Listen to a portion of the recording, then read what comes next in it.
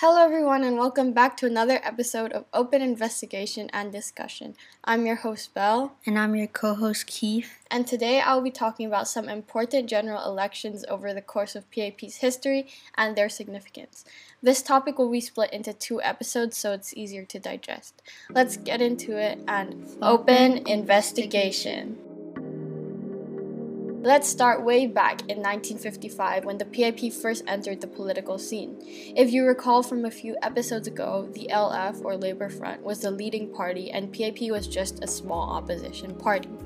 PAP was known for having Western-educated Chinese members, and in the GE they proposed minimum wage, free education for children up to 16, and maternity and medical leave. And those things are still in place today. Exactly.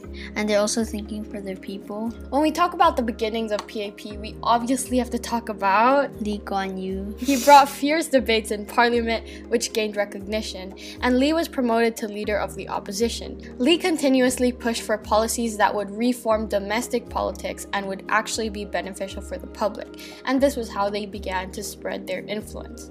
Next GE was 1959, and we briefly talked about this in a previous episode. This was when the PAP was going through the internal battle with the communists who eventually broke away and created BS. Yup. However, many stood with Lee and were able to pull together a united front to win the majority in parliament. Because of the PAP's overwhelming support, the chief minister resigned to let Lee become the first prime minister of Singapore.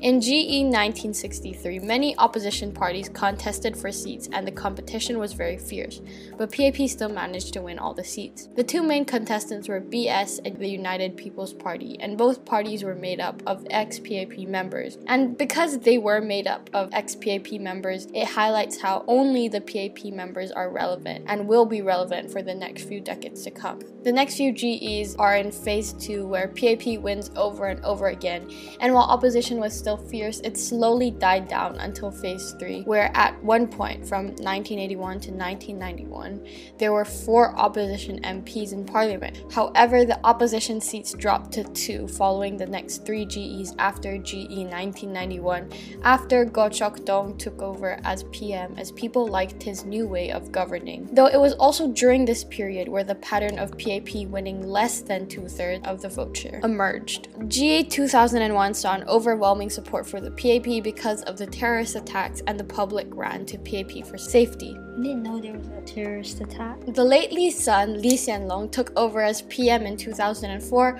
but his 2 predecessors still had a large influence in parliament and still held parliamentary roles. Thus, Goh Chok Tong could be seen as a seat warmer for Lee Hsien Loong, who many see as somebody who got like a free pass into parliament because of his father-son relationship. Relaxations of laws that enforce strong action against slander or defamation came when Lee entered office, aimed to increase freedom of speech. Though on the contrary, Lee's political opponents still received defamation lawsuits, which is largely counterintuitive, but I digress. Though this is important because it may provide an explanation for GE 2011. Now, GE 2011, what a turning point. Let's start with some context first. This year, the new 4G or 4th generation of leaders were introduced. The first gen was early PAP, the second gen were the MPs during phase 2, and 3G leaders were those under Goh Chok Tong.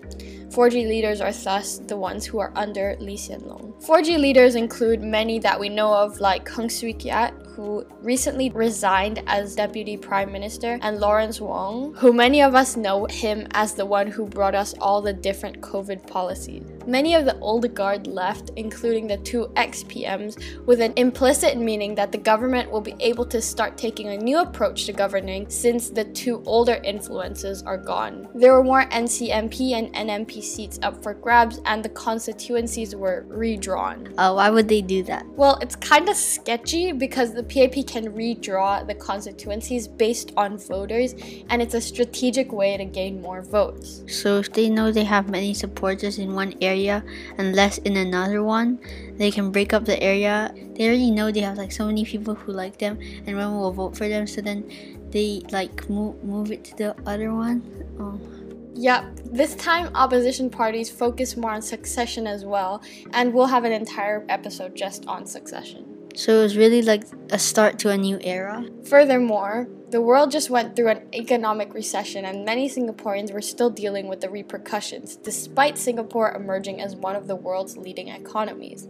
There was a widening income disparity, inflation was slowly going up, HDB prices went up, and there were cultural tensions between local and foreign workers, as locals say foreign workers were taking their jobs and resources. But the locals failed to see that foreign workers also take the jobs that Singaporeans don't want. To add fuel to the fire, PAP bullied the opposition and filed libel and defamation lawsuits against them and destroyed the opposition's reputation. Wasn't that one of the dangers of one-state dominant parties? Correct. So, in turn, it actually damaged their own reputation because the public thought the PAP was better than using those outdated methods to win seats, yet they still did it. Seeing the situation tilt out of their favor, Lee Kuan Yew came out to argue that the quality of living increased, and Lee Hsien Loong came out to apologize to the public so as to calm their anger.